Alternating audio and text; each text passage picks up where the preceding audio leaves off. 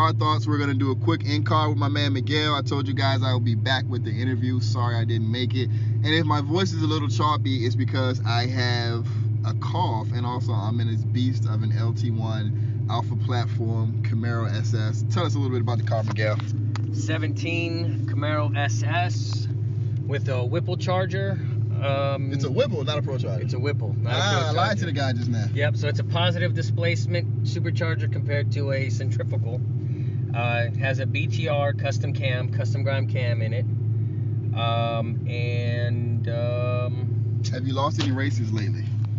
I haven't really done many, so no. I ran a GTR.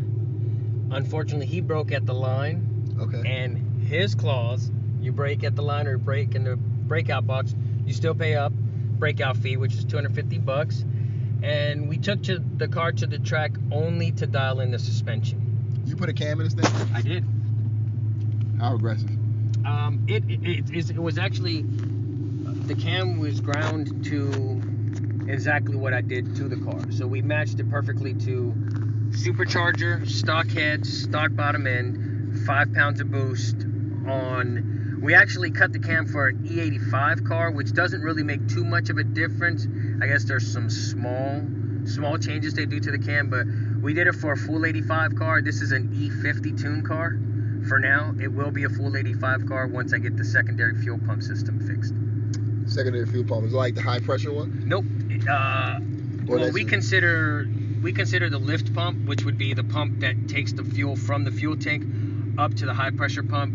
We consider that the secondary fuel pump. It probably is the primary. Mm-hmm. I consider the high pressure the primary because that's what makes the engine run. Got it. So, but we got to get the lift pump replaced with a inline rather than an end tank fuel pump. Okay. And besides that, we got a good high pressure pump and we got bigger injectors on the motor.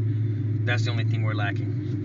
But I can't really, I can't do anything else with the car. We actually made 750 horsepower. Wheel? We had to detune it to 650 because this car can only handle 650 horsepower to the wheels on a stock block. You know, I was, it's funny you mentioned that. I was listening to another podcast, and they were interviewing, God, I can't remember, one of the big tuning house guys. It wasn't Stillen, it was somebody. And he was talking about torque. And his point was, you can put all the torque in the world to a car, but if your internals aren't strong enough to handle it, if you can't put that torque to the ground, you can't put the power to the ground on it, you know, you're better off detuning it and walking away with a better product, a better, well-rounded, finished product than having a numbers car. Yep. You know, and I feel like we've kind of had that phase with the super guys and some of the Mustang guys and even some of the Chevy guys were just chasing the fucking number instead of chasing the car that can put it down, that can move out of its own way, that can actually, you know, make a pass. So yep. It's good to hear that you're of that same mindset because, you know, the numbers don't actually win the races, you know? Not at all. Especially when you have a car that, for one, if you're going to make so much horsepower to the point where your car is literally a ticking time bomb, right? One, that's stupid. Two, with that type of horsepower, depending on how your suspension is set up and your tires are set up, if you're going to get down and do any type of grudge racing, street racing, anything like that, you're not even going to be able to put the power to the ground. So you can make 1,000 freaking horsepower, but if you can't get that put to the ground and make it hook, you can have a 500 horsepower car run circles around you. Or 1,000 horsepower smoke machine is what you effectively got. Yeah, exactly. What tire you run on this thing? I have a 305, which I believe it's like a 32 inch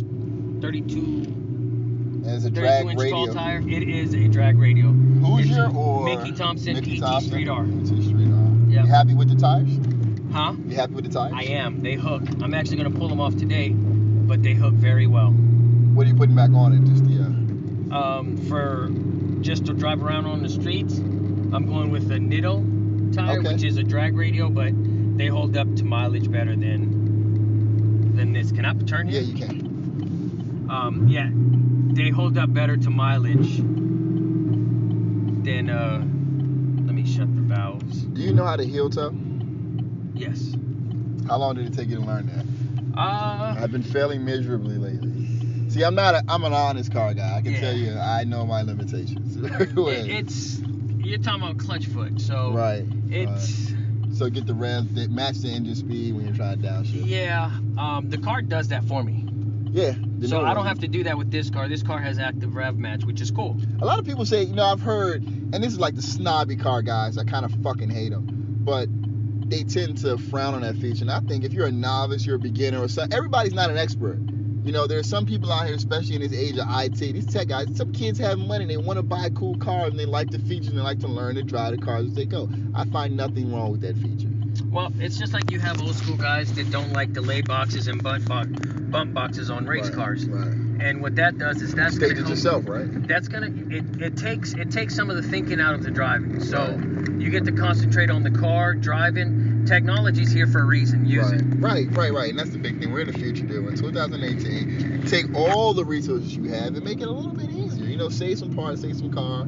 Just be a better, well-rounded driver. Because the thing is, our kids, right, aren't going to be in the cars the same way we were. Absolutely. We are.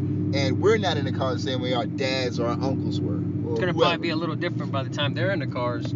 Yeah, absolutely. You're going to have cars that are nothing but torque with a little bit of horsepower. There's this kid running around that gutted Tesla. Yeah, the white one. That? Yeah.